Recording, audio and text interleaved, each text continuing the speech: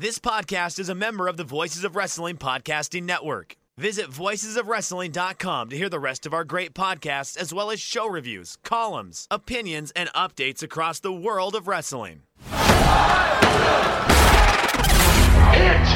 my music. You're listening to Music of the Mat on the Voices of Wrestling Podcast Network. Hello, and welcome to Music of the Mat, the podcast devoted exclusively to the music of pro wrestling. It's all part of the Voices of Wrestling Podcast Network. I'm your host, Andrew Rich, and today I'm joined by a newcomer here on the show. He is the host of the podcast The Truepenny Show, as well as a writer for Steel Chair Magazine. It's James Truepenny. James, welcome. Hello. How are you? I'm good, thanks. How are you? I'm fine, thank you very much. Yeah, it's great to have you here. Always nice to have new voices on the show.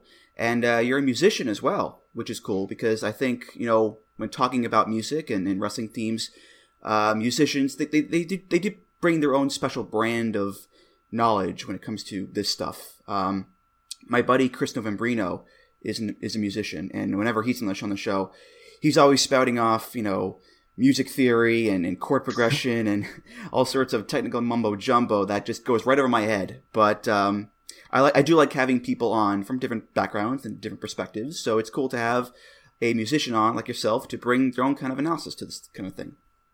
Thank you. Well, yes, I'm a musician. I'm a music teacher by trade. That's my day job. I teach a lot of music appreciation to primary school children, so like elementary school children in the UK. And I'm a guitar teacher as well. I've been guitar teaching for 25 years now.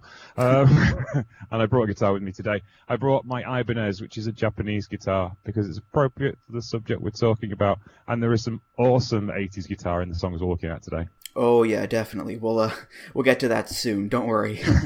So since this is your first time here on the show, James, I'll ask you a question that I ask pretty much all my first-time guest co-hosts. How long have you been a wrestling fan, and how did you start watching wrestling?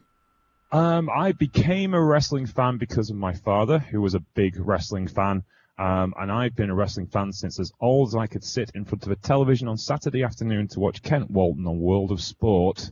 I'm a child of the Johnny Saint, Marty Jones, Dynamite Kid era of World of Sport, and that's what I loved as a very young person.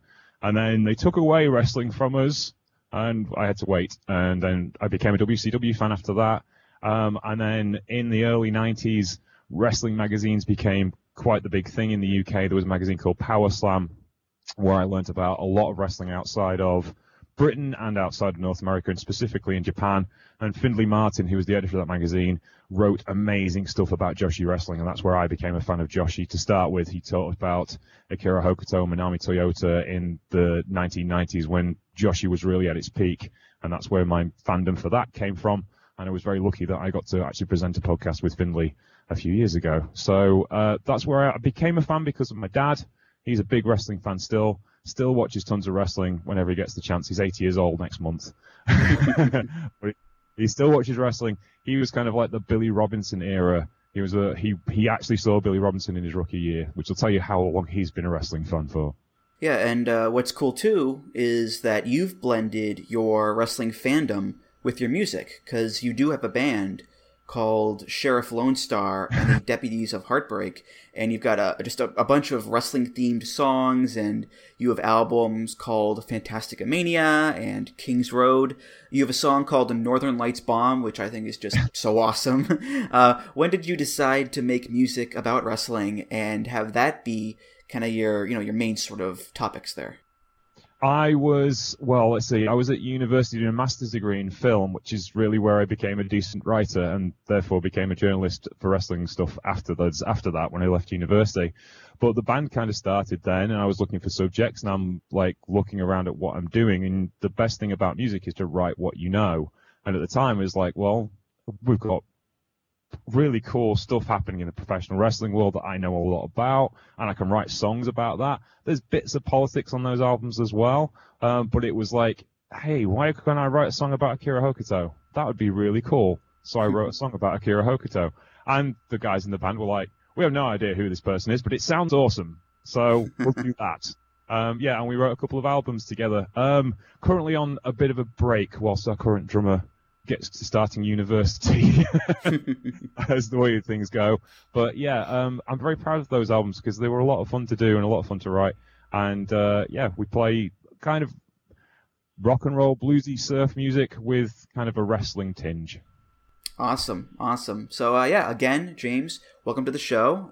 This is episode 54, and this episode is coming out in March, which is International Women's Month. And I figured, what better way to celebrate that than to talk about some international women and their wrestling themes. So today we are going to be looking at 10 classic themes from the world of Joshi. Joshi, for those that do not know, is Japanese women's wrestling. Joshi has been around for decades, almost as long as men's wrestling has in Japan, and has proven at times to be just as popular, if not maybe even more popular at times, than men's wrestling is in Japan, both in terms of the stars and in terms of the match quality.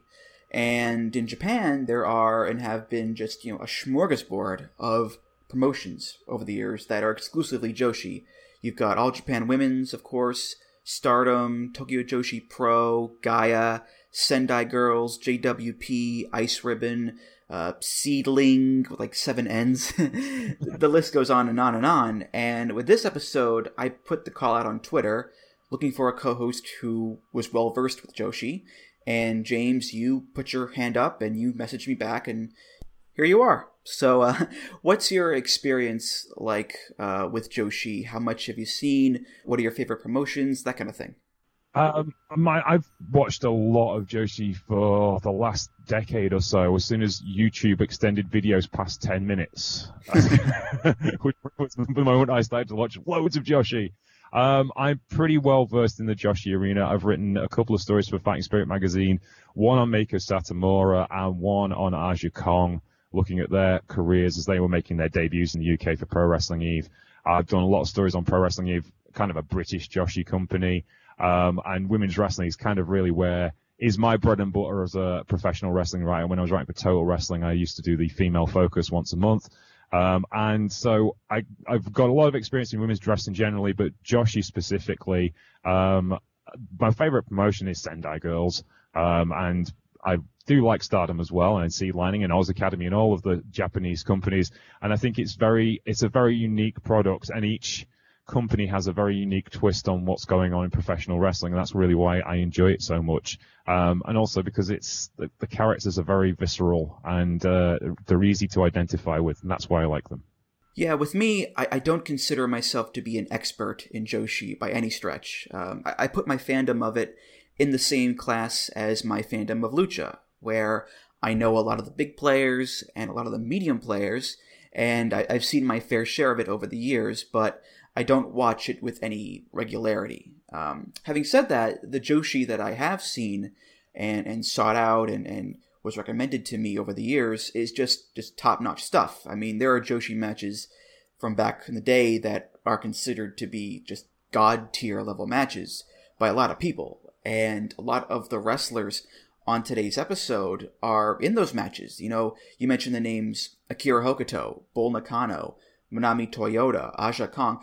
These are not just some of the best women's wrestlers of all time. They're some of the best wrestlers of all time, period, regardless of gender. Yeah. And that's what's great about Joshi. When the match is firing on all cylinders and it's just the best of the best, it goes beyond male, female, all of that.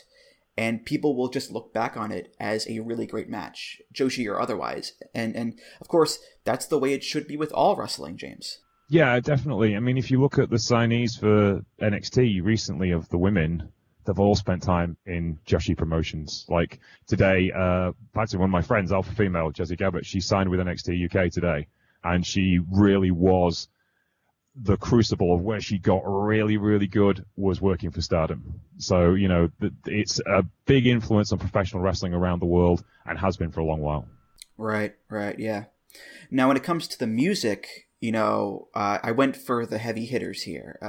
If anybody listening is a big fan of Joshi and classic Joshi, chances are that they've heard these songs a bunch of times. I was relatively new to a lot of these songs, at least in terms of listening to them in this context on their own, and what I noticed and what I appreciated really was the variety of it all. Again, just as it should be with any type of wrestling, the music doesn't skew in one particular direction. It's not like every song is stereotypical East Asian music or Japanese synth pop, which I think if this was, the WWF or WCW, that might have been the case. But I think what this episode will prove is that there is no one type of Joshi music, because we're going to play rock, we're going to play metal, 80s new wave, Latin pop, smooth jazz, pirate music, hint, hint.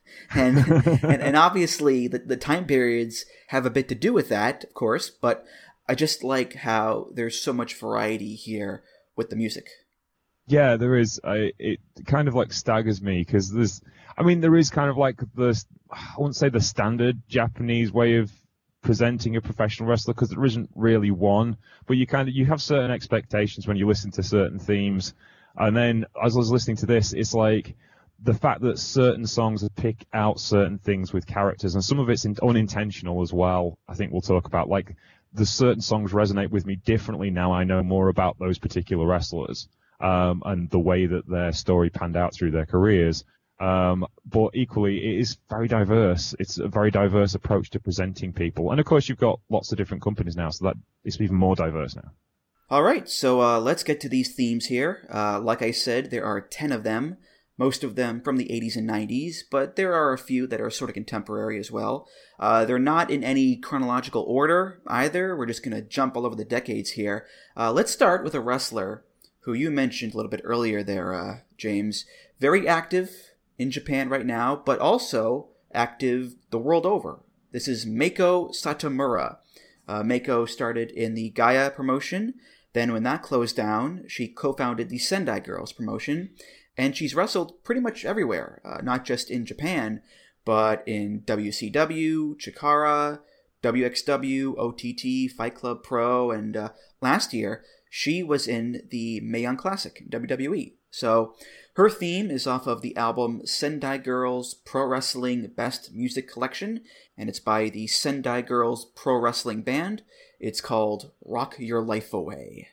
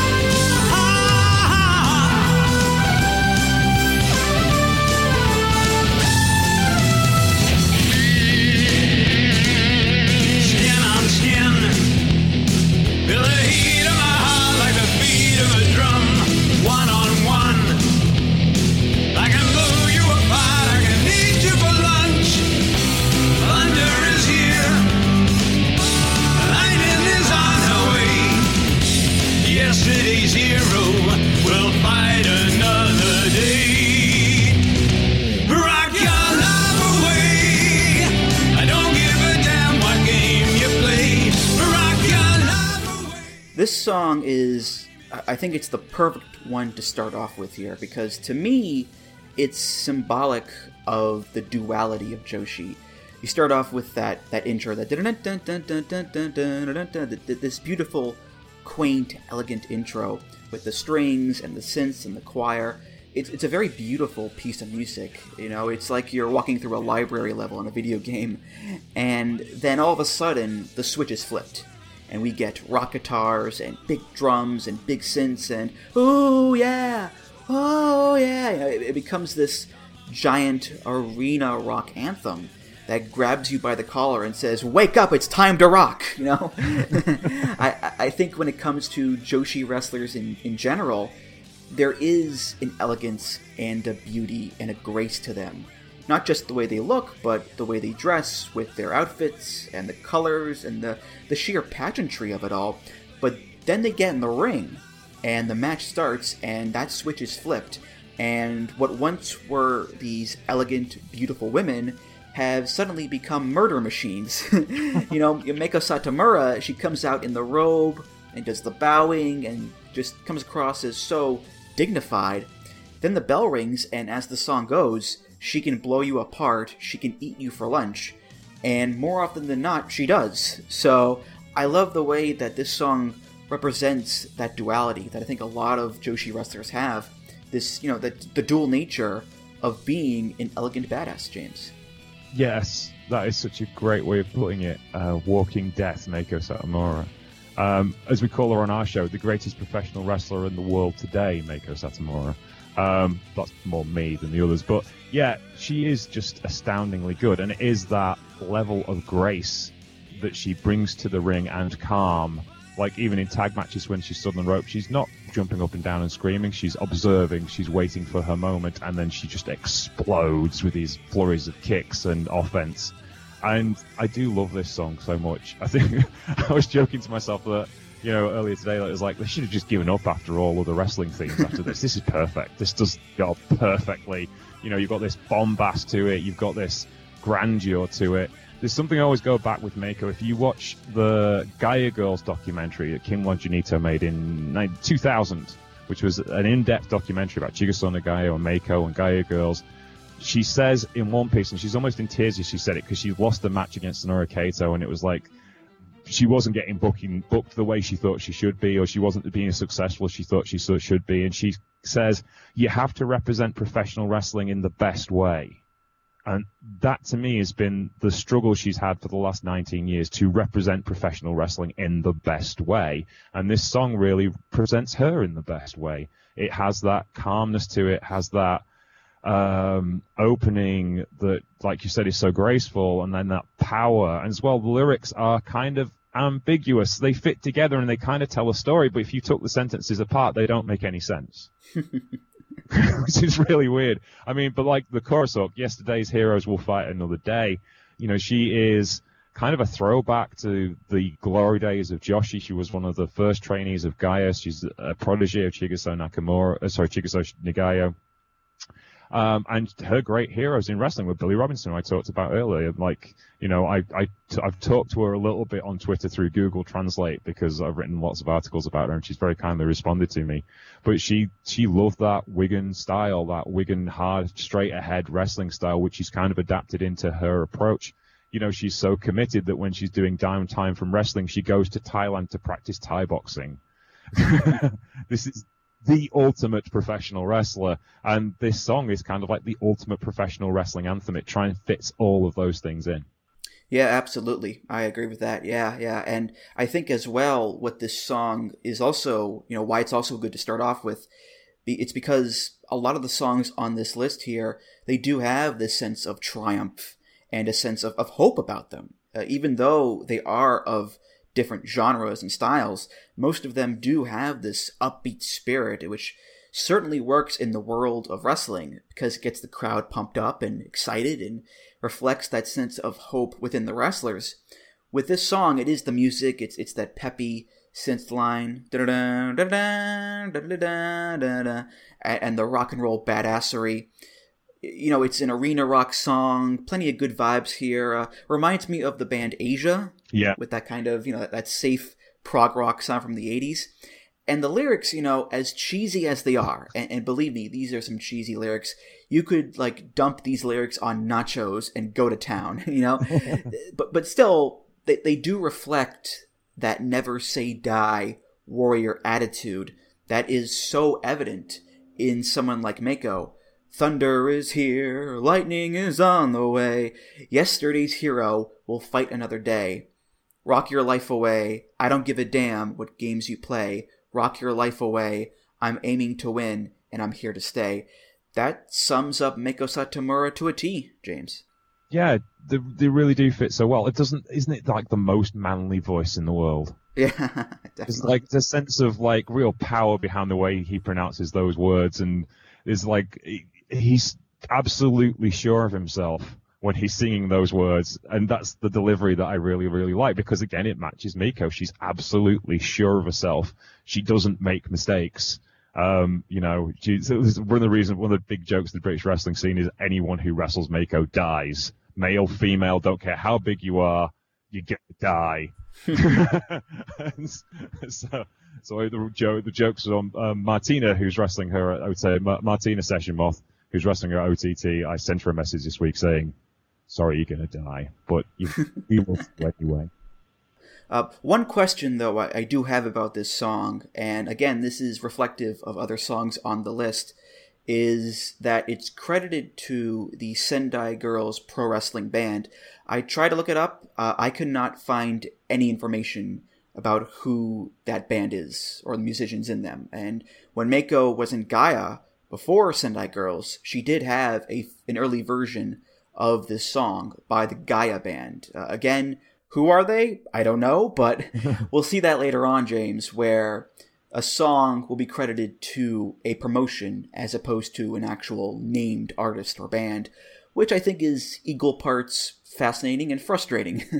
I think, a lot of it is like session musicians in Japan, and it's probably just somebody just paying off the musicians for one session, and that's the way they get, keep the rights cheaper, basically, for themselves, so they're not having to repay every time that they use it, and if they own the rights for it, that's it.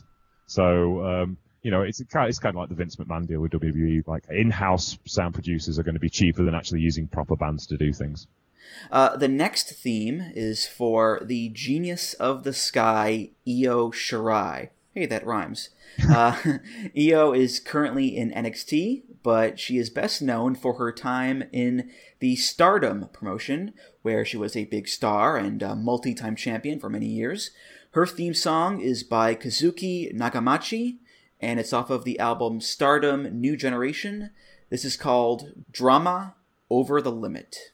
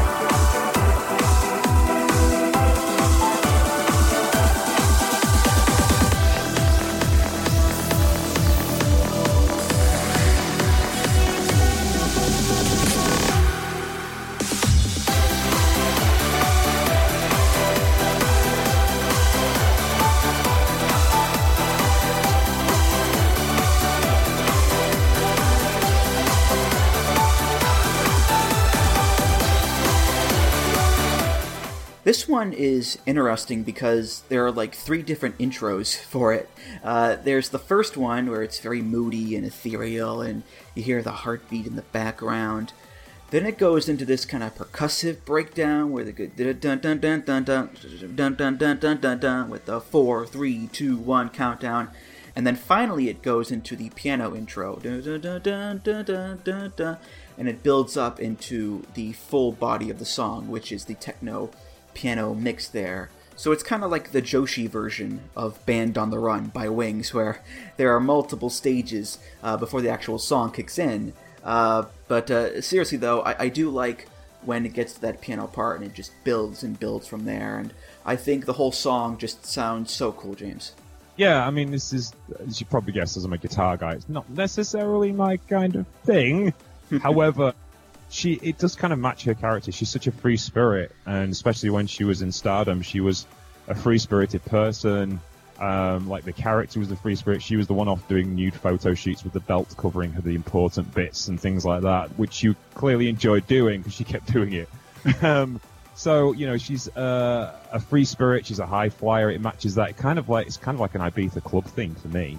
I would not see this out of place in like going to a club on a Friday night anywhere in Europe. It's just that kind of track, and there's a certain babyfaceness to that as well. It's going to get people into the character. It sets a tone for what she's trying to do, certainly. I put in my notes, unthreatening. It's very friendly. It's very bring you into what we're trying to do. It's not as in your face as like a regular wrestling theme, which kind of makes a change for a big baby face in a company. It's trying to bring somebody together rather than, be intimidating or kind of set that character tone like with the Mako song. This is a very different approach to presenting somebody. Yeah, and I do like as well how it differentiates itself from Mako's theme in terms of genre, and that is kind of a reflection of their different styles as wrestlers.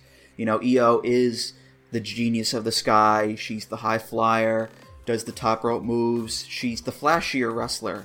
It would make sense then that her theme song would have this super fast-paced, kinetic spark that a genre like techno has.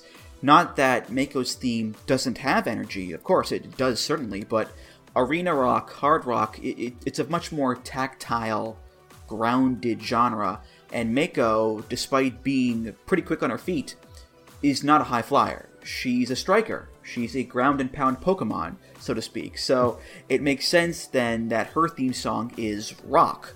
So I do like how the different genres of music coincide with their respective wrestlers' styles in the ring, which of course we'll see later on too, James. Yeah, definitely. I mean, as well, there's there's different sections. It's kind of like a theme and variations. It's a very classical kind of way of presenting a piece of music. You've got a lot of ideas that you're repeating over and over again and developing this big soundscape from this very simple set of ideas. And I kind of like that a lot. I like the way there's loads of looping ideas to bring you back in, which is kind of like a standard pop music thing. But I like the way it's been presented as an orchestration as well. It's not just a pounding hook just to keep you going. There's lots of layers to this, kind of like in the Io Shirai match. She's a good brawler, she's a good technical wrestler, she's an astounding aerial wrestler, probably the best in the world. So, she's got lots of different approaches, and that kind of match is what she does too. Yeah, and again, there is that sense of hope, that sense of wonder, and I think what gives it that is the piano. If this was just a plain old techno song, I wouldn't think much of it, but because there's that beautiful melody in there on the piano, it gives it that human touch and that little extra bit of emotion that can really hook you into a song. And when I close my eyes and listen to it, I do get this picture in my head of soaring above the clouds and flying. So it all kind of ties together there, James. Yeah, definitely. Up next, we're going to go way back in time now to the 1980s and talk about one of the legendary Joshi tag teams, Norio Tatena and Itsuki Yamazaki, the Jumping Bomb Angels. And the Jumping Bomb Angels were not only big in Japan, but they also made it to the WWF for a little bit, because they were at one point WWF Women's Tag Team Champions, the original version of that belt. Their theme song is by the Jumping Bomb Angels. There you go. It's off of the album JB Angels First Flight. This is called Stand in the Shadows.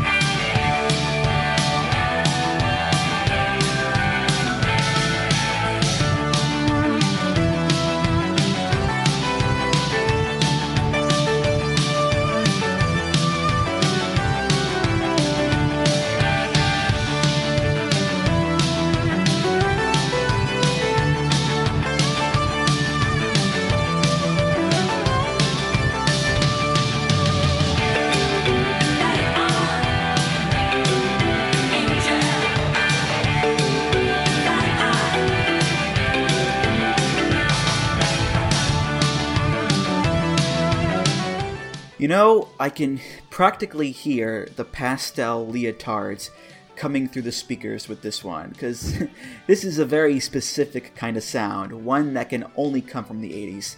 It's the sound that isn't fully pop, not fully new wave, not fully rock. It's kind of a blend of all three. It's the kind of music you would hear in an 80s movie where characters are doing aerobics. and I don't mind that at all. I like 80s music a lot. The thing with this song is that it's not really an original song. The music is actually from a Billy Idol song called Do Not Stand in the Shadows. And what they did was they got rid of the lyrics, redid the music in more of a poppy sound, and then they had the Angels come in and do new lyrics. Not a lot of new lyrics, mind you, but it's pretty much just J-B, Angels, and the Jumpin' Angels later on. That's pretty much it, I think. But I think it is interesting that the producers of the song went with this Billy Idol deep cut, really, as the basis for their song, James. Yeah, I can actually build that guitar sound for you. That's the reason why I brought a guitar with me. Would you like me to explain how that works? Go ahead. Right, so first of all, you need an electric guitar. But then you need, like, the most distortion in the world. And then you need to add a chorus pedal on top of that. And then you get your...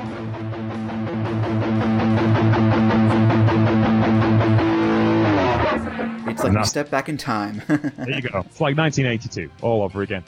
But basically, that's the sound they're using. They're using this chorus pedal built on top of distortion, kind of Billy Gibbons 1970s ZZ Top sound, but kind of calmed down, made punchier, kind of, you could tell the person who played this had been listening to Steve Stevens an awful lot. It's kind of a song that has its own bubble perm. Definitely. Yeah.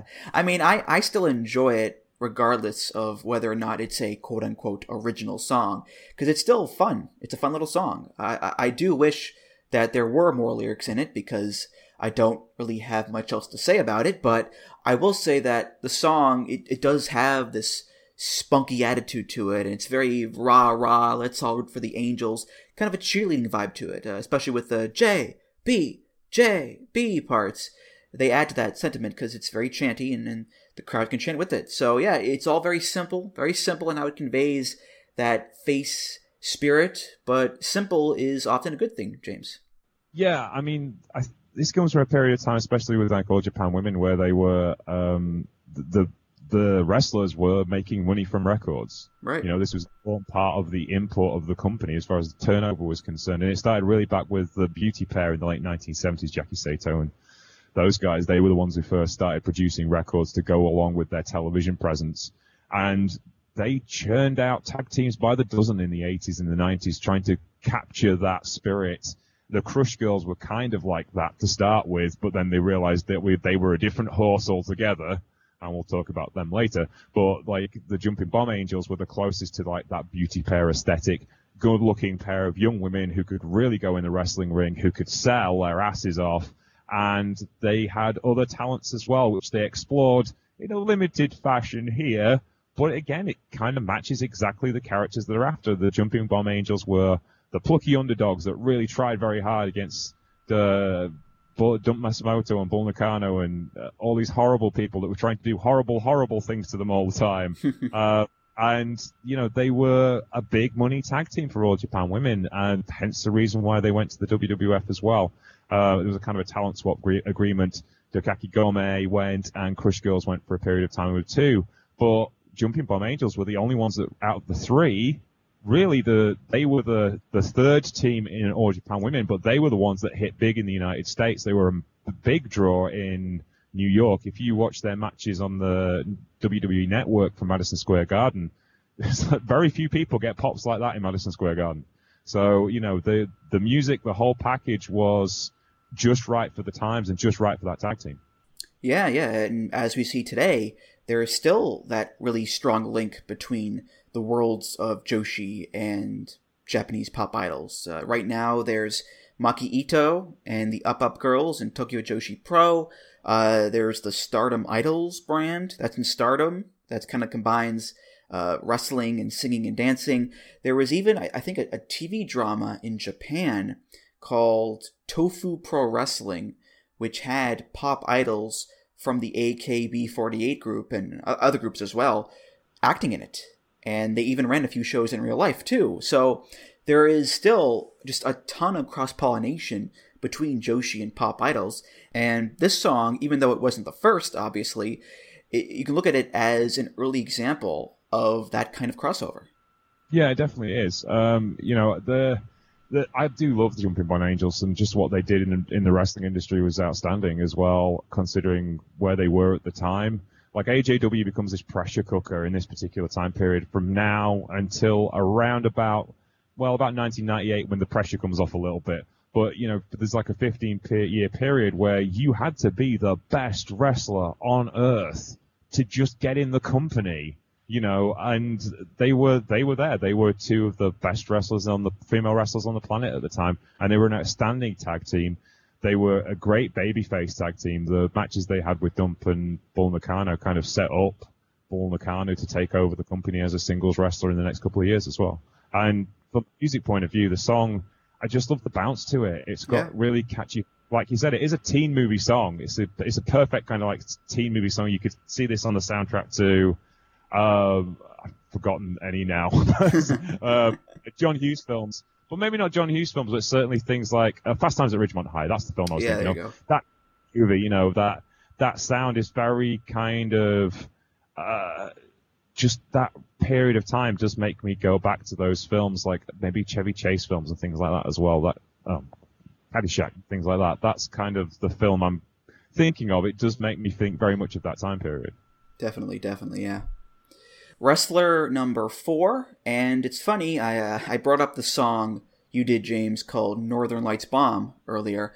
Well, this lady invented the Northern Lights Bomb. This is the Dangerous Queen, Akira Hokuto, considered by many to be the greatest Joshi wrestler of all time, a lauded multi-time champion in All Japan Women's. She's also, fun fact, the first and pretty much only WCW Women's Champion in history. Her theme is by Latin pop sensation Luis Miguel. This is off of his album 20 Años, or 20 Years in English. This is called Oro de Ley.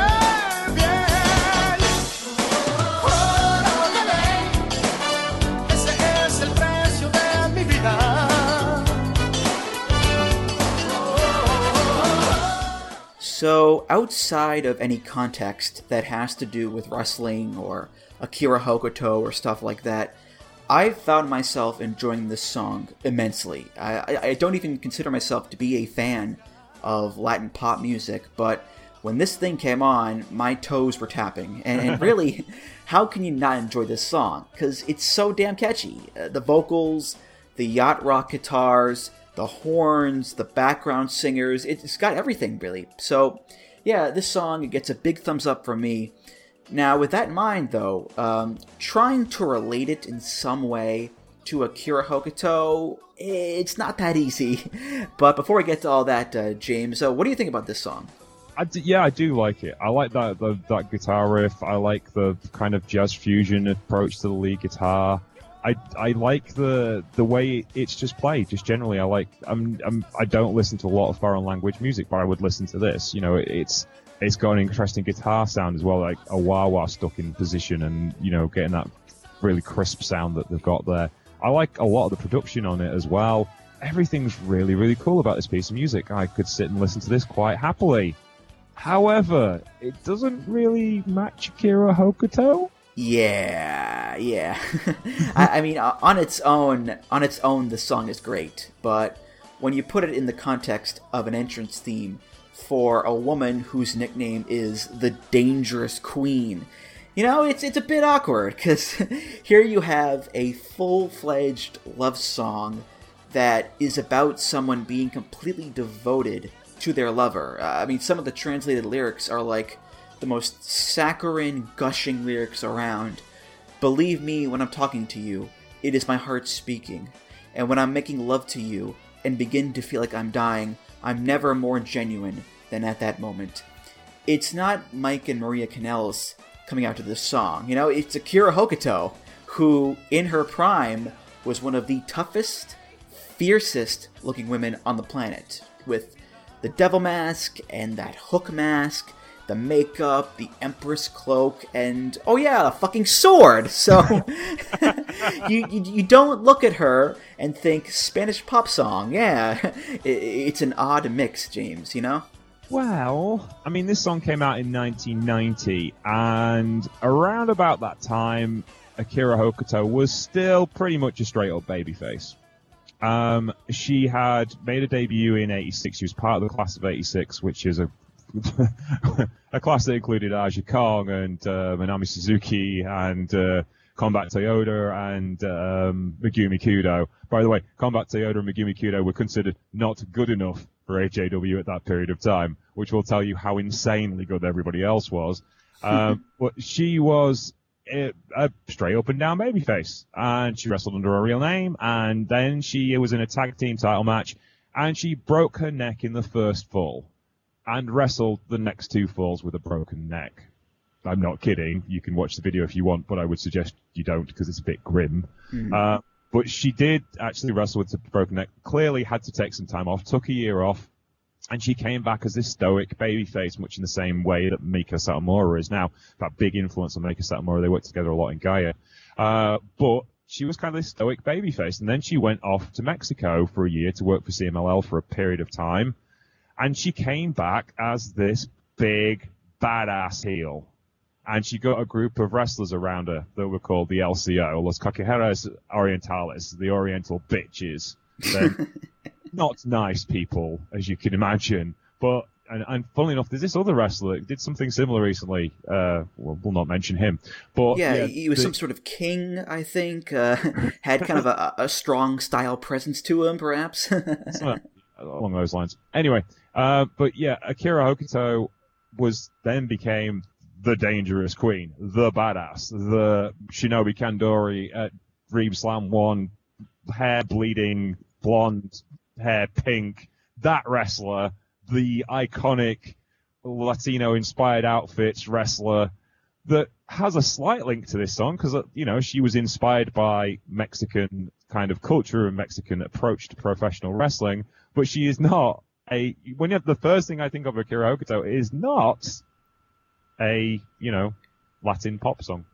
Yeah, I mean, she might be the toughest female wrestler ever, because, like you said, she broke her neck in a match and still wrestled till it was over. At another time, she tore her leg open on a guardrail really badly in a match against Manami Toyota, could not walk on that leg at all, and she still dragged herself back into the ring to try to keep wrestling, and they had to convince her to stop wrestling. She's legit tougher than either of us and anybody listening combined. No doubt about it. And here she is, coming out to Oro Dele, da, da, da. But, I guess if you're that much of a badass, yeah, you can kind of come out to whatever song you want, because who's going to tell her no, right? No, I mean, if Minoru Suzuki came out to clown music, no one's going to argue, because it's Minoru friggin' Suzuki. And it's kind of the same effect. But Akira Hokuto, yeah, she's just badass, and she's like the toughest wrestler I've ever come across. And her matches reflect that as well. I mean, also you've got to bear in mind how good she was. Like we were saying, she is classed as one of the greatest women wrestlers of all time. She graduated the AJW dojo in 1986. She was teaching class in 1980. 87.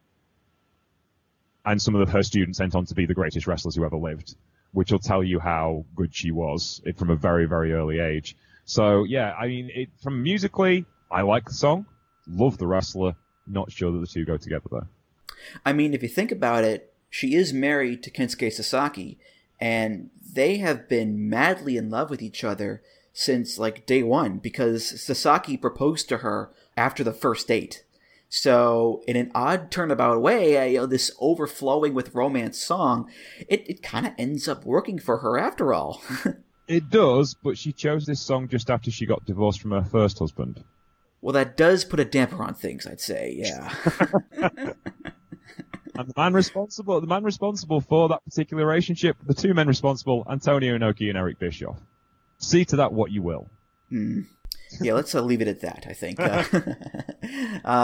The next wrestler on our list here is another All Japan Women's legend, another lauded multi-time champion, and is also considered by many to be the greatest Joshi wrestler of all time, has 14 5-star matches from Dave Meltzer to her name, more than any other woman in history. Her name is Manami Toyota. And one of her themes, she's had quite a few actually, is off of the album Complete All Japan Women's Pro Wrestling.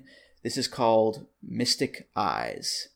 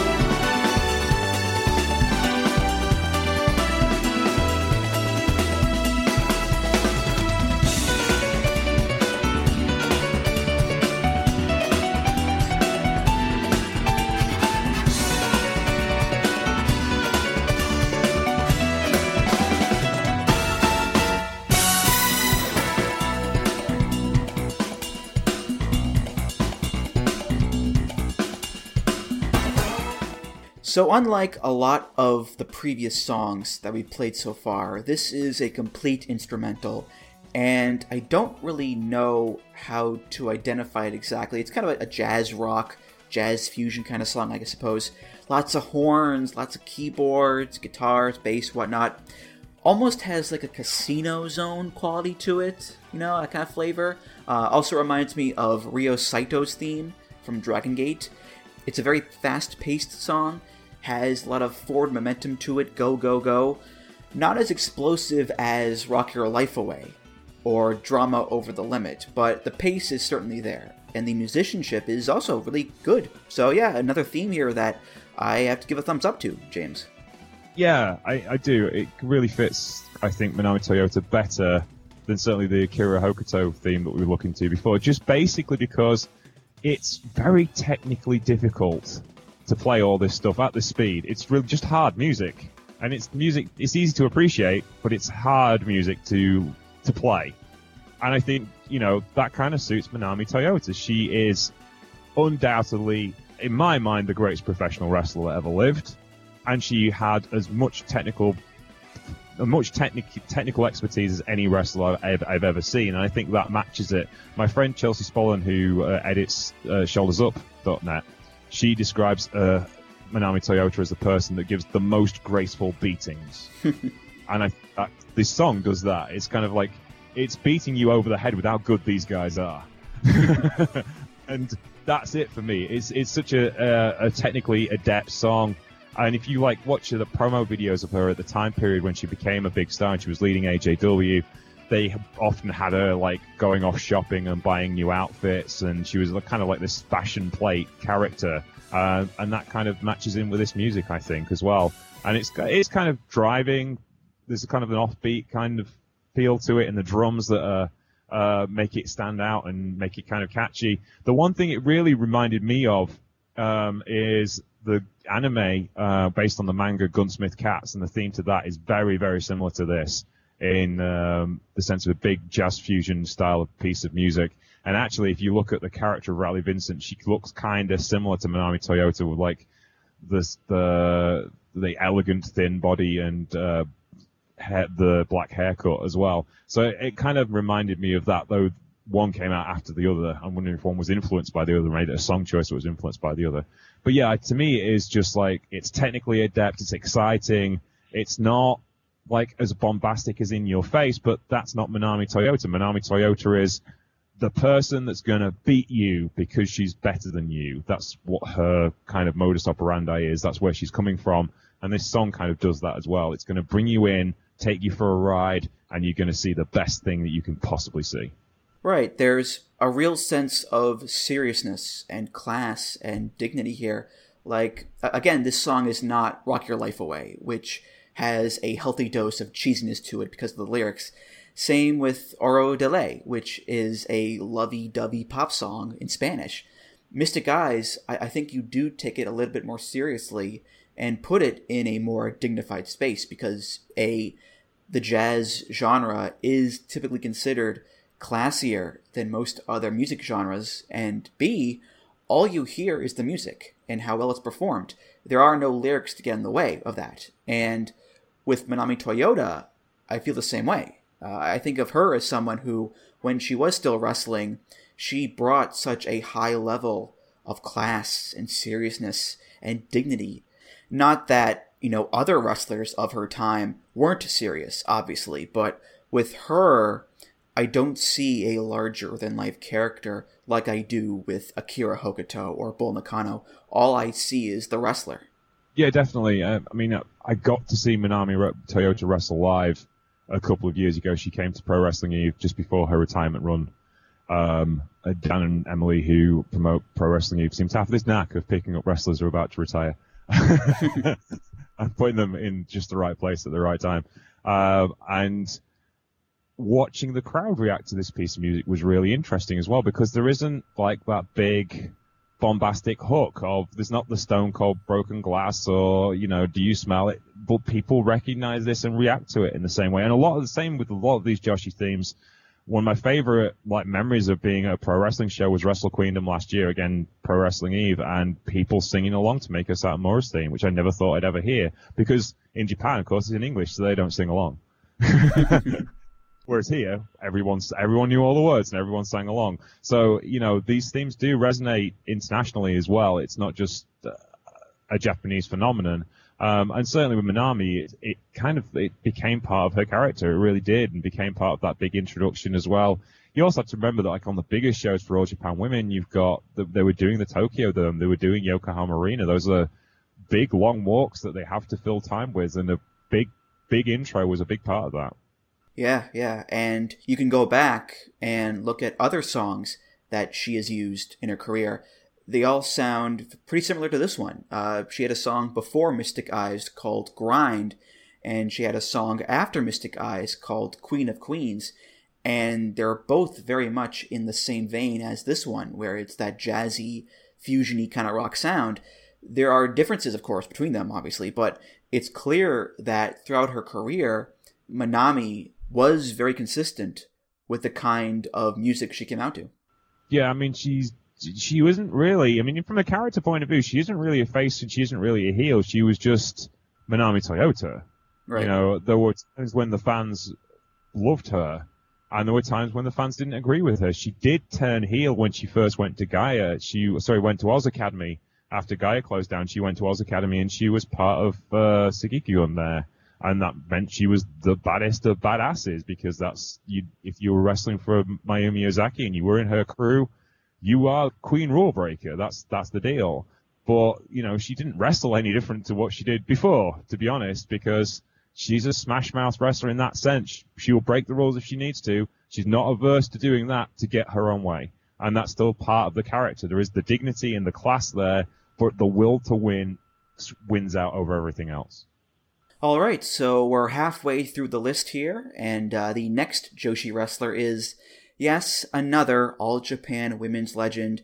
Yes, another lauded multi-time champion. And yes, she is also considered, by many, to be the greatest Joshi wrestler of all time. Are you sensing a pattern here, folks? This is Bull Nakano, and the theme here is also off of Complete All Japan Women's Pro Wrestling. It's called Empress, Boss of the World.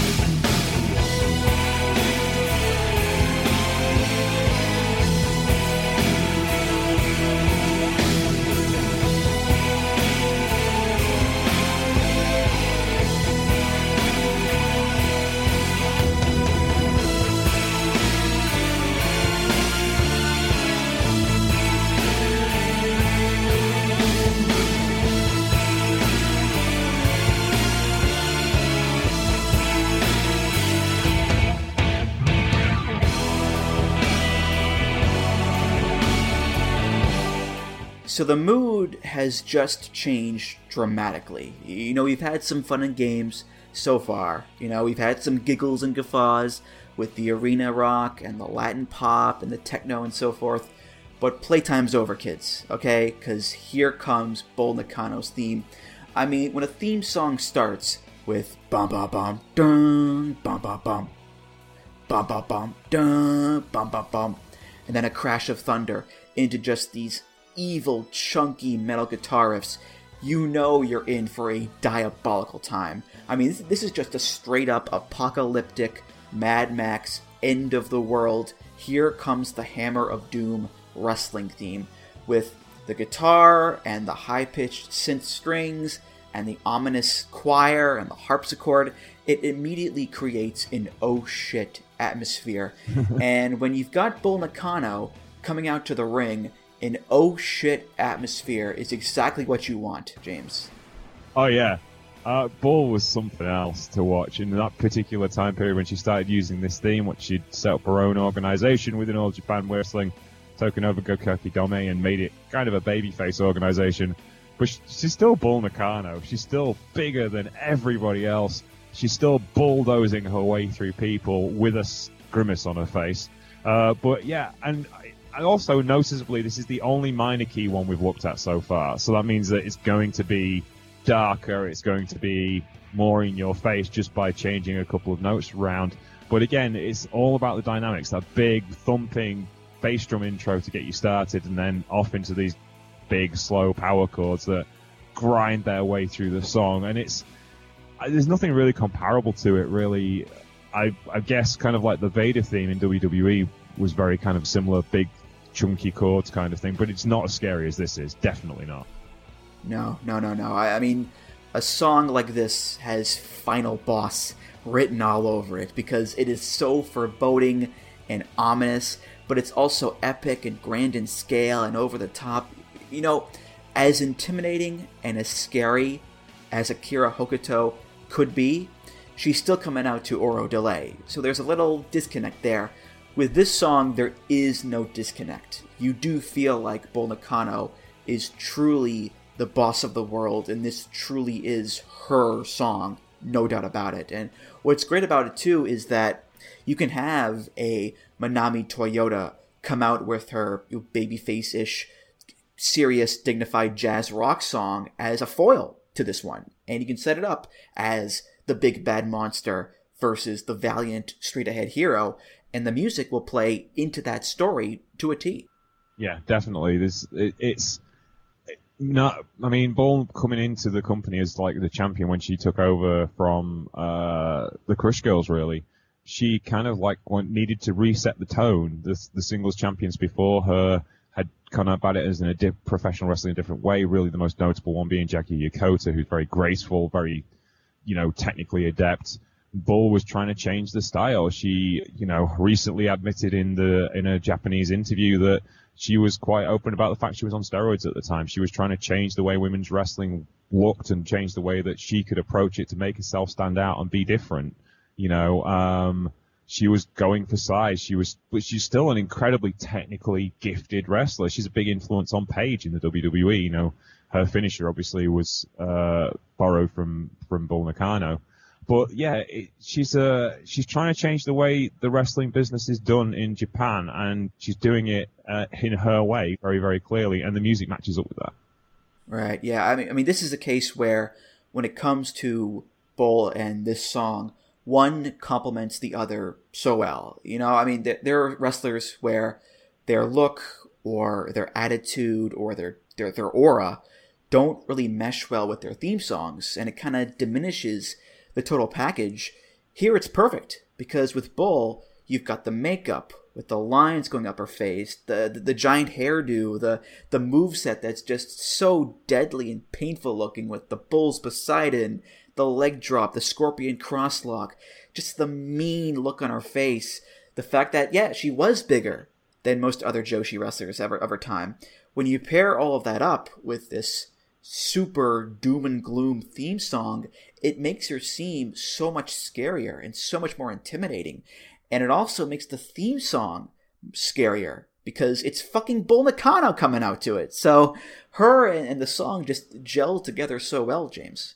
Yeah, definitely. Big pentatonic riffs. This wouldn't sound out of place on a Black Sabbath album. Dun, dun, dun. Yeah, it's brilliant. And a brilliant choice of music for the right wrestler.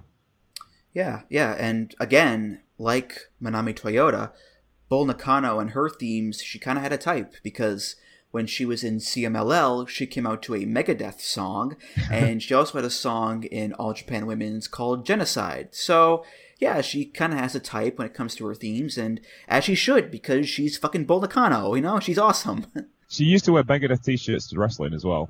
She had like an array between Gokaki Dome Bull with the side shaving and the swimsuits, and then between the championship era Bull, where she got better gear, she used to wear she'd wear footless tights, wrestle barefoot, kick pads, maybe, and a Megadeth t-shirt. You know, she's pretty straight ahead, really. Somebody who's got hair directly straight up about a foot above her head, wrestling barefoot, wearing a Megadeth t-shirt. They don't care none, and they definitely don't care about you. Certainly not. Certainly not. We're going to go back now to the 80s here with this one and talk about another classic Joshi tag team, Chigusa Nagayo and Lioness Asuka, the Crush Gals. Arguably the most successful women's tag team ever, both in terms of wrestling success and also mainstream crossover appeal, because not only were they wrestlers, as you mentioned before, they were singers. They put out a bunch of albums and singles, including their theme song. This is off of their album Square Jungle. This is called Rolling Sabat, Theme of Crush Gals.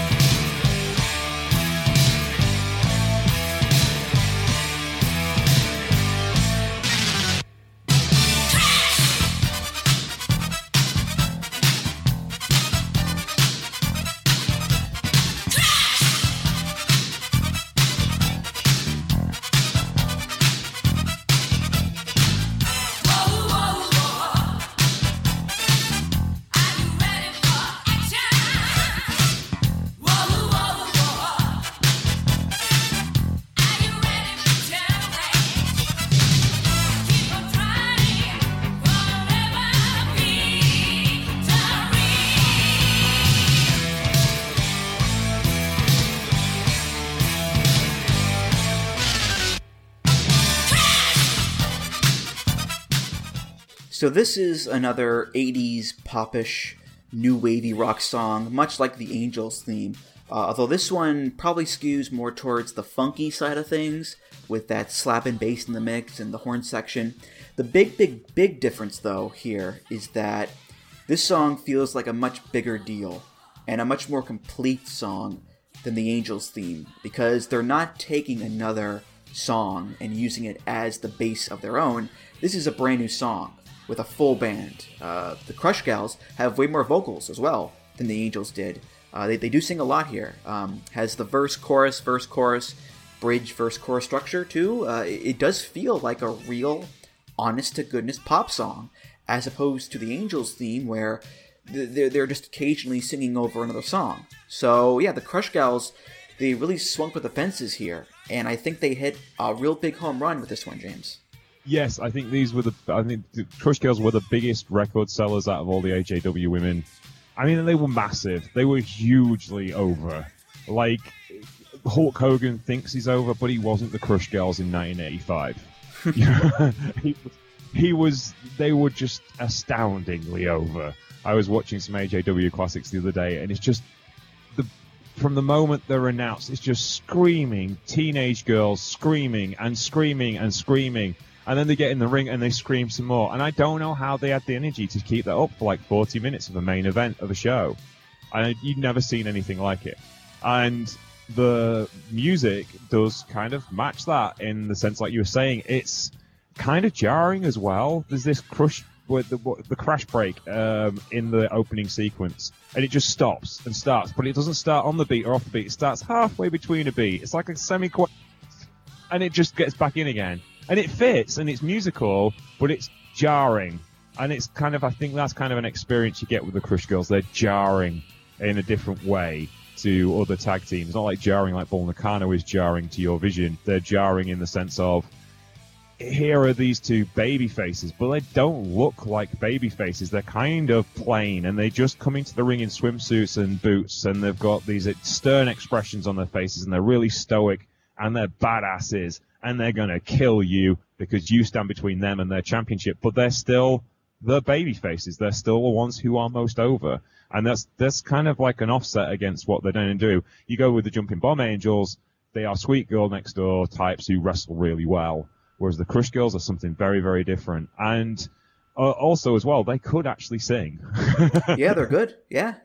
Which is when you're like trying to create a media invention. If they actually have talent, that does help. But yeah, even now, today, Chigusa Nagayo has her own promotion called Marvelous. They run shows all the time, and on some of their biggest shows, Chigusa has been known to put the band together and sing lead vocals for everybody's theme song at the show. Including one night I was watching it, and Chigusa Nagayo, he's actually singing the theme song of Dump Matsumoto, who's in the ring stood watching her going, "What are you doing?"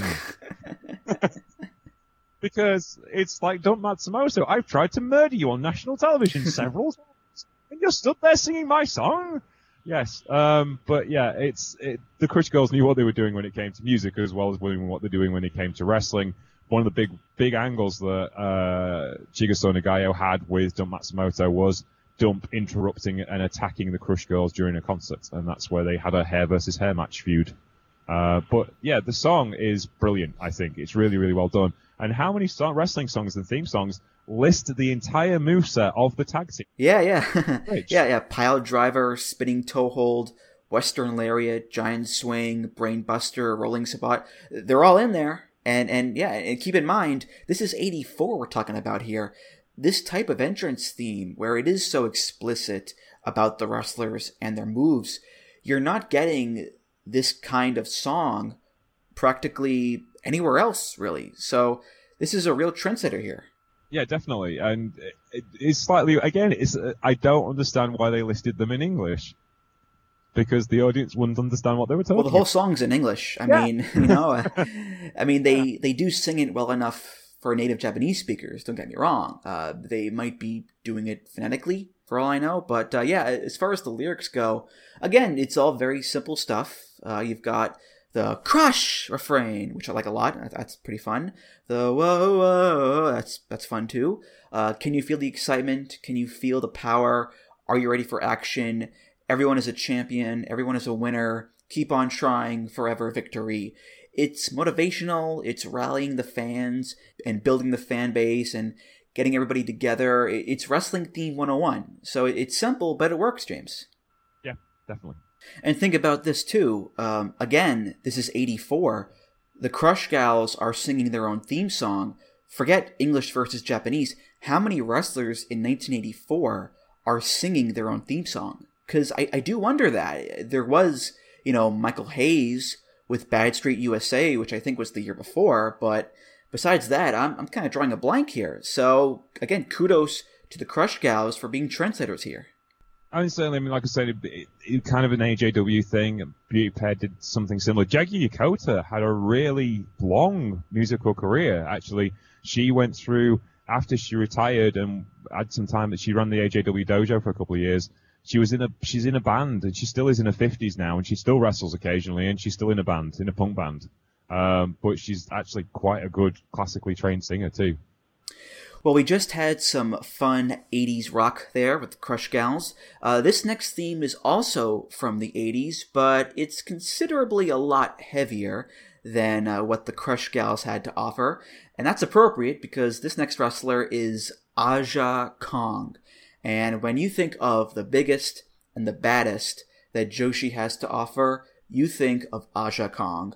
Her theme is by Judas Priest off the album Screaming for Vengeance. This is the 1-2 punch of the Hellion into Electric Eye.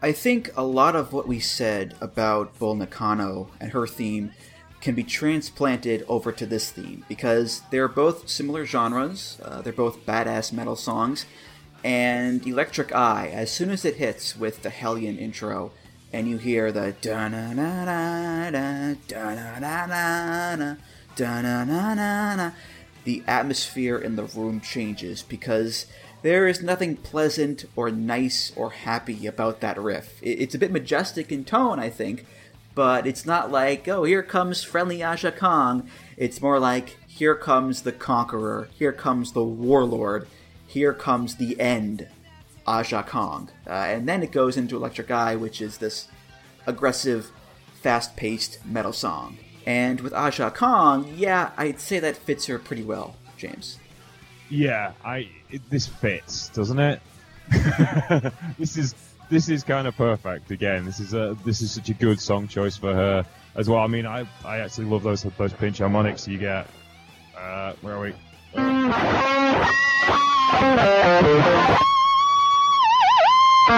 My favourite things in a guitar solo, if you can hear them like in a metal solo. If you don't have pinch harmonics in a metal solo, what are you doing? But yeah, again, another minor chord song, so minor key song, so it's going to have that darkness to it, but it fits so well with the speed, the build-up. I mean, we talked about the Mako song earlier. I think this kind of, if you're looking for a formula for a good Joshi song, a nice slow intro where you can tell one story, and then a main part where you can tell the rest of the story I think is important, and I think this works really, really well here. Something I noticed, which is kind of like after the fact, but I think you look at Judas Priest, and you've got Rob Halford on lead vocals here. Both Rob Halford and Aja Kong are outsiders, and we didn't become aware of this until 10 or 15 years later. I mean, Rob Halford is a gay man who was working in a heavy metal band in the 80s in Judas Priest, and that's pretty as much as outsider as you're going to get when you come from Birmingham, to be blunt. But Aja Kong is an outsider too. You know, she is the daughter of a mixed race parentage. She's of African American and Japanese parentage, and they didn't want her. You know, they didn't want her to be a success. There is a vein of nationalism and a vein of xenophobia in Japan that says, that she should not be a star. And she defied all that, as Rob Halford did with Judas Priest. He defied the expectation of what a gay man could do in the particular environment. And they both became absolute experts in doing their particular thing, their particular art form, better than most other people on the planet. And, and Aja Kong, to me, is the ultimate monster heel. She is exactly what a monster heel's supposed to be like. She's intimidating, but she can also wrestle as well. She's got an incredible creative mind. She's booked wrestling companies before, and she's been a big draw wherever she's gone. And she's 48 years old, and last year she won Match of the Year award in Oz Academy at 48. So, she is really, really, really good at what she does. But I think this song really matches her well. Her other theme, the jungle theme, I am a big fan of as well, because it's got some of the best lyric writing in wrestling music. The line, when God made the devil just for fun, but when he wanted the real thing, he made Aja Kong. That's a great line. That's a really great line. Yeah.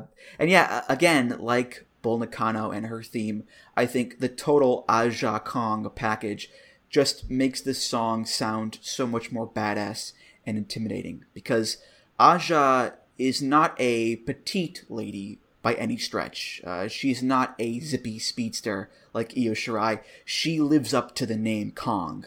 Big, mean, tough, powerful, has a back fist that'll knock your teeth out. She has the face paint that makes her look like an ancient warrior. I mean, to put it simply, you do not fuck with her. Ever. And when she comes out with this song, it creates an image of sheer awe and might that very few people can match. So even though Aja Kong may not wear the leather and the studs like Rob Halford does, the way she wrestles, the way her character is, it all meshes so well with the sound and the fury and the hell-bent for leather attitude and ethos of Judas Priest. Yeah, definitely. And you know what? I was thinking about this too, actually, with Electric Eye. The song itself is based on 1984 by George Orwell and the whole concept of the surveillance state and the all-seeing eye in the sky that watches everything you do. And at first I was thinking, okay, what does that have to do with Aja Kong, of all people? But then I realized, Aja Kong is always traveling around to different promotions. I think her main promotion now is Oz Academy, but she's been in Diana, she's been in Sendai Girls, Ice Ribbon, Wave. She's been to Eve in the UK, Shimmer in the US. She was in the WWF in the mid-90s with Bull Nakano. So Aja Kong has pretty much been everywhere. And much like the Electric Eye, if you decide to step up to her and decide to take her down and say, hey, Missy, I'm going to beat you in that ring, well, chances are it's going to end badly, James. Yeah.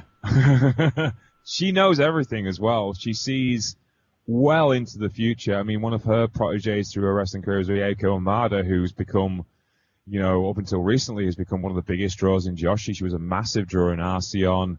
And she's been responsible for looking after and bringing up no end of wrestlers in the wrestling industry. She's such a matriarch for pro wrestling. She doesn't have a home base like, say, Miko Satomura does. To an extent, she does in Oz Academy, but they're only just bringing on younger wrestlers now because Oz Academy is kind of like the established company. But she has got such a good vision for pro wrestling and making great matches with everyone and anyone. She gives everyone so much. I was watching a recent tournament match of hers in Oz Academy, and she's wrestling a young girl who's only had like a couple of years in the business, and she could have killed her, and no one would have minded. But she gave her the opportunity to shine, and she wants to do that. She wants to make people look good.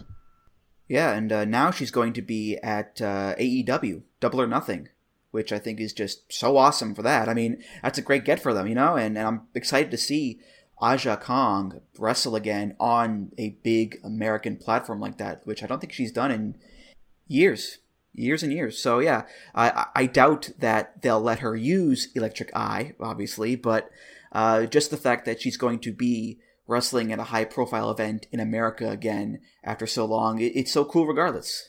Yeah, maybe Cody will pop for the jungle theme. Well, AJW probably made it, and they've been out of business for years. So I'm sure he can figure out how to get hold of that. Well, the album's out there, so, it's out there. Our second to last wrestler is another one that is currently in NXT. We know her now as Kairi Sane, but prior to NXT, she was Kairi Hojo from Stardom.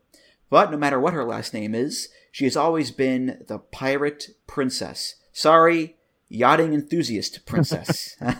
with the sweetest looking elbow drop in the world. Her theme in Stardom is available on Stardom New Generation.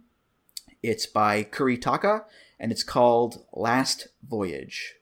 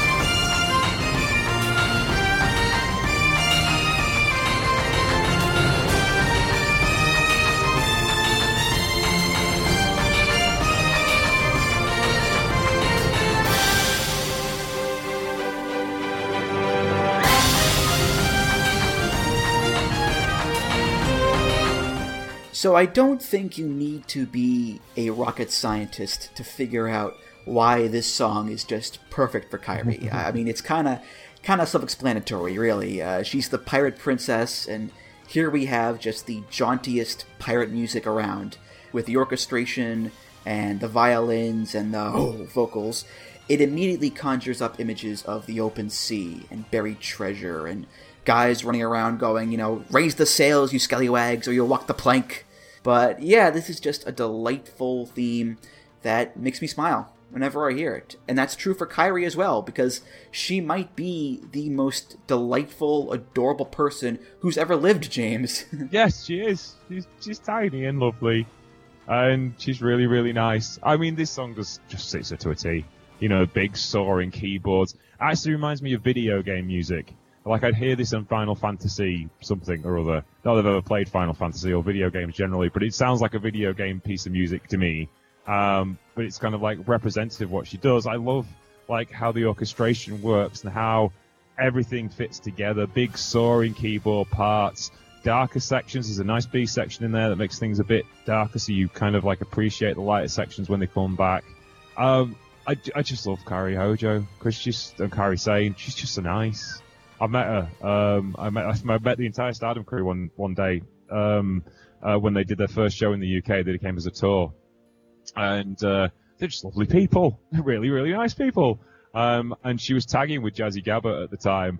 Jazzy, the most angry alpha female, pissed off wrestler there is, ended up tagging with Kairi because Kairi decided she was pissed off as well. And if you haven't seen Kairi saying pissed off, it's hilarious.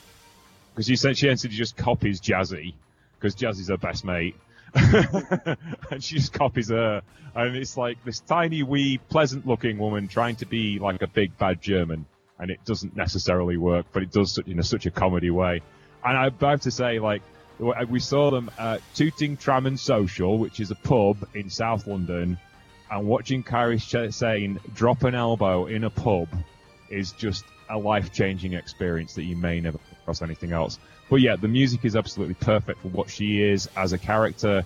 And again, it kind of matches that Io Shirai thing, not going for the obvious thing. Rock music's the obvious thing for wrestling theme tunes. Don't go there all the time, because you will eventually run out of themes that you need. Yeah, what I like about it too is that the main body of the song is this jaunty, thrilling pirate music, and it does fill you with that sense of adventure and excitement and yo-ho-ho and all that stuff. But then there are other parts where the music kind of dies down a little bit, and it just focuses on this pretty little piano solo, and then slowly it builds back up into the thrilling adventure music. So there are these moments of thrill and excitement, sure, but there are also those moments of serenity and calm and innocence. And again, I think that's true to life for Kairi, because there are times where she is so adorable and sweet and you just want to hug her forever. And there are times where she's wrestling, where the pace picks up and she gets very intense and exciting. So I think that aspect of the song is pretty cool too, James. Yeah. There's there's layers to Kairi. She isn't just straight up and down one thing.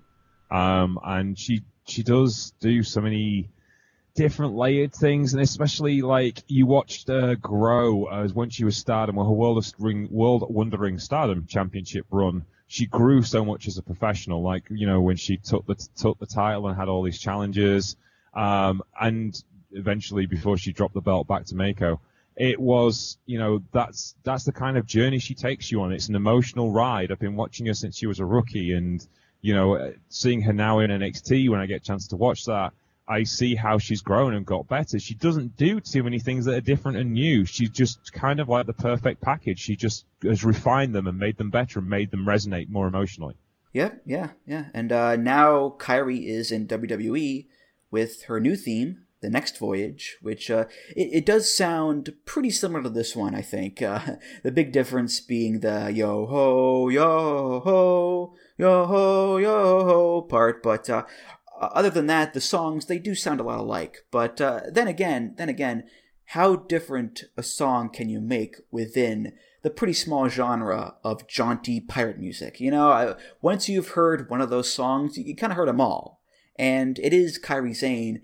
Any other type of song really wouldn't fit her gimmick at all. So I'm totally fine with CFOs pretty much cribbing this song for their own. Well, to be honest with you, as I said, I'm a music teacher. Last year we took our year 2s, so they're about 6 to 7 years old, to a big production in our local big community theatre. And the theme was the seaside. And there was a lot of songs that sounded like this. They were all good, don't get me wrong, but there's only so much you can do with a sea shanty, 6/8 time, and a nice melody. And after that, you've got to make it sing-alongable as well. Because it's a sea shanty. Everyone's supposed to be able to sing along with you. So technically, there isn't a lot you can do with this.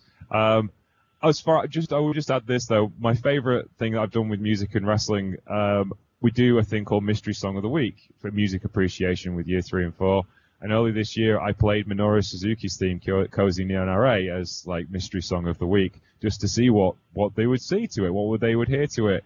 And one of our students actually said, I picture a soldier on a hillside by himself. And I said, so he's going to be a lonely warrior tonight? Like, yeah. But yeah, it's a pretty clever kid. he got a yellow slip, which is the highest honor of work or for that. But yeah, there's only so much you can do with a sea shanty, and I have a feeling when she goes to the main roster, it won't sound much different. No. The final wrestler on today's list started wrestling in 1988 and was a staple of All Japan Women's during the 90s. And like Aja Kong, she is still wrestling to this day. In fact, she is the founder of the Diana promotion, which is where she mainly wrestles. It is Kyoko Inoue. Her theme can be found on the album Complete All Japan Women's Pro Wrestling. This is called Ready to Fight. Go, go! Everybody, let's get ready for the time. Go, go! Here she comes, baby. Go, go! Check it out right now. Go, go! Take a look, baby.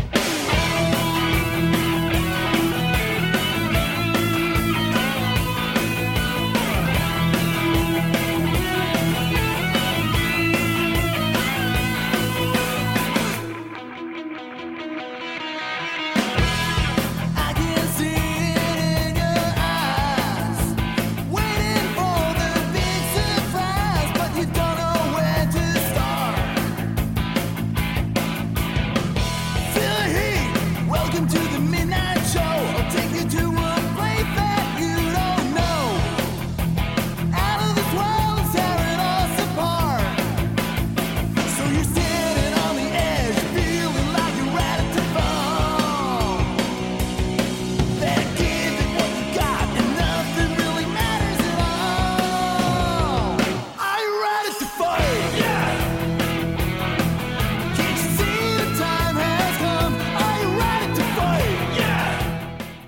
kind of come full circle here, James, because we started with Rock Your Life Away, which was a very upbeat, energetic, positive, cheesy 80s rock song, and we're ending it with Ready to Fight, which is another upbeat, energetic, positive, cheesy 80s rock song that somehow is even cheesier than Rock Your Life Away, because it's got all the hallmarks of your typical cheesy 80s rock song.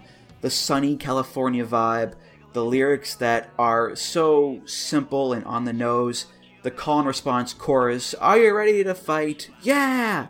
The shredding guitar solo, I mean, it even has the David Lee Roth talking bits. "Hey, check it out. Look at this girl. She's so hot. She's so cute." And you just listen to it and you kind of roll your eyes and say whatever, but at the same time, it's wrestling. It's wrestling. Wrestling is so cheesy and goofy as all hell. And at the end of the day, it's just a good bit of fun, James. As well, though, I will say that Kyoko Inoue's original theme song was Panama by Van Halen. That's right, yeah. And you even get, in this song, this bit. I noticed that, yeah. Which they've changed to D. But they also stole the suspension chords as well. That's Panama, and that's this song. Which is very clever of them to do, and very sensible of them to do. But it is kind of like borrowing the themes that you kind of associate with Kyoko Inoue as well. But I like how they've done it. It is not a bad interpretation of that particular style of music. Actually reminded me of the Cali punk bands of the era as well, a bit like the Descendants and a bit like All. And that big guitar sound. Everything sounds so big, and you've got some chorus in there again as well to make it sound even bigger. And it's just right. It's right for Kyoko Inoue. Kyoko Inoue isn't my favorite wrestler from this particular era, but she did know how to sell really well, and she knew how to get the best out of other wrestlers. And this song kind of gets the best out of her. I think it presents her as this fun-loving, kind of like, again, non-threatening, easy on the eye kind of wrestler who has kind of like a lot of fire to her. She has got a lot of fire to her. She's a big babyface fire monster. You're looking for the comeback with her. That's where she's going to shine. And I think that kind of like reflects that in this particular song. Yeah, Kyoko Inoue, she is certainly a fighter. She is definitely ready to fight. I mean, she invented the burning hammer, for crying out loud. And I think looking at her appearance as well, that lines up with the positive, upbeat energy of the song, because she's got the bright colored ring gear and the tassels and the ultimate warrior face paint. So yeah, cheesiness be damned. I'd say this is a pretty good fit for her. And I think pretty much all of the themes on this episode fit their wrestlers really well. Maybe not so much Akira Hokuto, sure, but you can't win them all, James. Yeah, no one's perfect, I guess. But yeah, it does fit really, really well. And again, it's kind of like, it's got a bit of a flatter dynamic to it. You don't have the bigs ups and downs like you do with Bull Nakano's or you don't with Aja Kong's. It's very much straight clap-alongable beat as well. If you notice a lot of Japanese wrestling themes, male or female, they're of a certain tempo where you can clap along, because that's what they want for their babyface themes. Watching the Giant Baba Memorial show last week, and they played Baba's theme at the end of the show, and the fans started clapping along, and you started to realize there is kind of like a stock tempo for Japanese wrestling songs, and that it's got to be that speed, or else people won't clap along. And this kind of fits that tempo, really. Yeah. I mean, in regards to the lyrics, if you compare them to, say, Elvis Costello or Kurt Cobain, then yeah, they're not that great, but compared to other wrestling themes, they fit right in, I think, because, I'm a big fan of The Undertaker, and I legit enjoy his You're Gonna Pay theme, but I will acknowledge wholeheartedly that the line, "badasses always kicking assholes' ass," that's a pretty awful line. It's pretty bad, not gonna deny that. And yet, I still enjoy the song a lot. And, as cheesy as it is, I still enjoy Ready to Fight on some level. So, as generic and as obvious as these lyrics are, they still work as lyrics for a wrestling theme, Yeah, it's not... It's a bit like... How can I put this? I'm trying to think of an example. I guess Jerry Reed songs, not the same style of music, Jerry Reed does really kind of obvious country music. All his rhymes are really obvious, and you sit there listening to it and going, why didn't I think of that? And then I would have made $1 million selling album. But they are really done really, really well, whether they're cheesy or not, and he's telling a story that's, kind of obvious or not, it's still done well, and this song is done well, and it matches the job it's trying to do. And again, it's kind of generic and not necessarily making all the sense in the world because it's kind of Japanglish, but it doesn't mean it's bad. It's done what it's supposed to do. We're talking about it because it's memorable, so it must have hit home with somebody. Yeah. All right, well, those were 10 classic Joshi themes. This was actually the first Joshi episode that this podcast has ever done. And Lord knows there are about 1 billion other themes out there for Joshi wrestlers. That's kind of the beauty and curse of the podcast. The music just never ends. But you know what? When I do decide to jump back into the world of Joshi, I'm looking forward to it. And I think a big reason is because of you, James. Thank you so much for being here. You were just an absolute beast on this episode. All your knowledge of Joshi and music, it was all so appreciated. So thank you so much for being on here. Thank you very much. I greatly appreciate that. And thank you for inviting me on. It's been a lot of fun. And that's going to do it for this episode of Music of the Mat. Thank you so much for listening. James, if you have any plugs you want to give, go right ahead. You can find me at Sheriff Lone Star on Twitter. You can find my podcast at Troopany Show on Twitter. If you want to read what I write, you can find me at vulturehound.co.uk. That's one of the places I write. Steel Chair Magazine, find them on Twitter. And also, occasionally I write in Fighting Spirit Magazine in the UK, which you can find on the web and on Twitter as well, Fighting Spirit Editor. And a reminder that Music of the Mat is part of the Voices of Wrestling podcast network. You can find other podcasts on there at voicesofwrestling.com. You can follow the show on Twitter at Music of the Mat. You can follow me on Twitter at Andrew T. Rich. You can find the YouTube playlist for this and all past episodes at the VOW forums. That's voicesofwrestling.com/forum. And of course, rate, review, subscribe to the show on iTunes, Google Podcasts, Spotify, pretty much anywhere you get your podcasts, really. James, thank you once again, and I look forward to having you on again in the future. Thank you very much. Take care. All right, for James Troopany, I'm Andrew Rich, and I'll see you next time on Music of the Mat. Take care, guys. Music of the Mat is intended for entertainment and information purposes only. The songs used throughout this show are property of their respective copyright holders.